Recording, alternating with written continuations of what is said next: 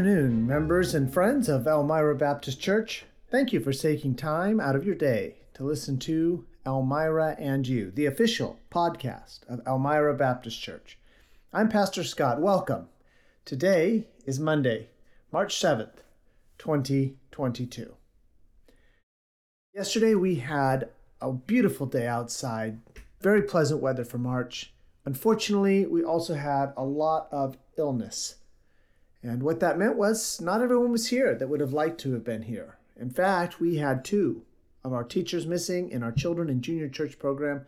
And I'm so grateful for the ladies that just stepped up, including a young lady who stepped up and helped in those programs. What a privilege and delight it is to serve at a church where folks just jump in and help. We have some events coming up that I want to draw to your attention.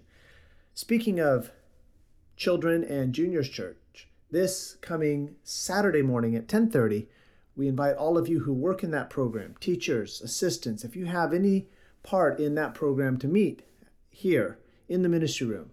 Again, that Saturday, 10:30 in the morning, meeting here about Children's Church and about Junior Church. We also have a men's workday this Saturday. Come on out, 9 o'clock in the morning for that.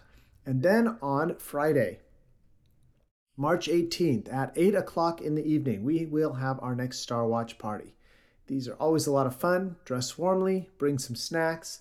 There's usually 2, sometimes 3. One time we even had 4 telescopes set up so you can look at the stars. Kurt does a great job of pointing those in the right direction and explaining what you're looking at. He says there are some amazing things that we're going to see this coming Friday. Not this coming Friday, a week from Friday on March 18th. I want to speak a little bit to the topic of the Russian invasion of Ukraine and the war on Ukraine. I'm very torn about this issue because, on one hand, I am not a proponent of sending American soldiers and American citizens to fight and to die in another country.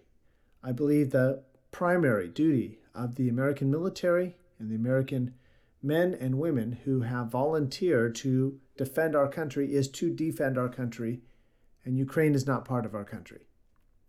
However, I'm torn because I also think someone should stand up to the international bully that is Vladimir Putin.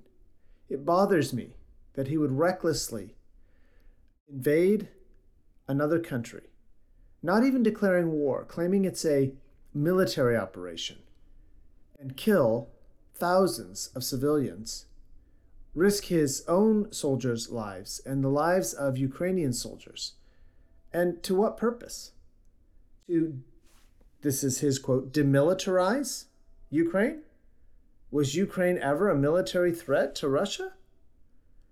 What is he hoping to do? To get them to write neutrality into their constitution after he's bullied them and invaded them? That's like a big kid on the playground beating somebody up and telling them he's going to keep beating them up until they agree not to ask anyone else to be their ally or their friend. Good grief. I don't even know where the end game is for that. So it seems to me somebody ought to stand up to Putin. But one thing we can do as Christians is pray. We have Christian sisters, Christian brothers, who are literally in harm's way in Ukraine. They are continuing to praise God. I saw a video where they were continuing to meet in homes to worship the true God, despite the fact that they are being invaded by a reckless dictator. Wow. I hope you are praying for your brothers and sisters in Ukraine. Which brings us to our devotional today, Psalm 37. I find my mind is often drawn to Psalm 37 in times of trouble, and this is one of those times of trouble. Look with me at the first 3 verses of Psalm 37. Psalm 37:1 says, "Fret not thyself because of evildoers, neither be thou envious against the workers of iniquity, for they shall soon be cut down like the grass and wither as the green herb. Trust in the Lord and do good, so shalt thou dwell in the land, and verily thou shalt be fed." At times like these, when you have an international bully threatening the entire world with nuclear war if they interfere in his unlawful invasion of a sovereign country, it's easy to fret, to worry, to say, why is he getting away with that? When verse 2 tells us that they shall soon be cut down like the grass and wither. There's still a God in heaven. He sees exactly what's going on in Ukraine. He knows where the righteous are. He knows where his people are in that desperate country. We can pray and we can trust the God of heaven to make wise decisions for his children and to punish the wicked and to bless the righteous. Trust in the Lord, the Bible says. So I want to encourage you today, yes, the international situation, the situation in Ukraine is desperate and sad, and my heart breaks for civilians who are being needlessly slaughtered, for soldiers that are literally standing at death's door and putting their lives on the line for what? For the aggrandizement of some dictator? We can trust in the Lord. We don't need to fret because of evildoers. We don't need to be envious that they're getting away with something. The wheels of God's justice may turn slowly, but they are turning. One day, everyone, those who are alive and those who have died, will stand before God and give an account. Are you ready?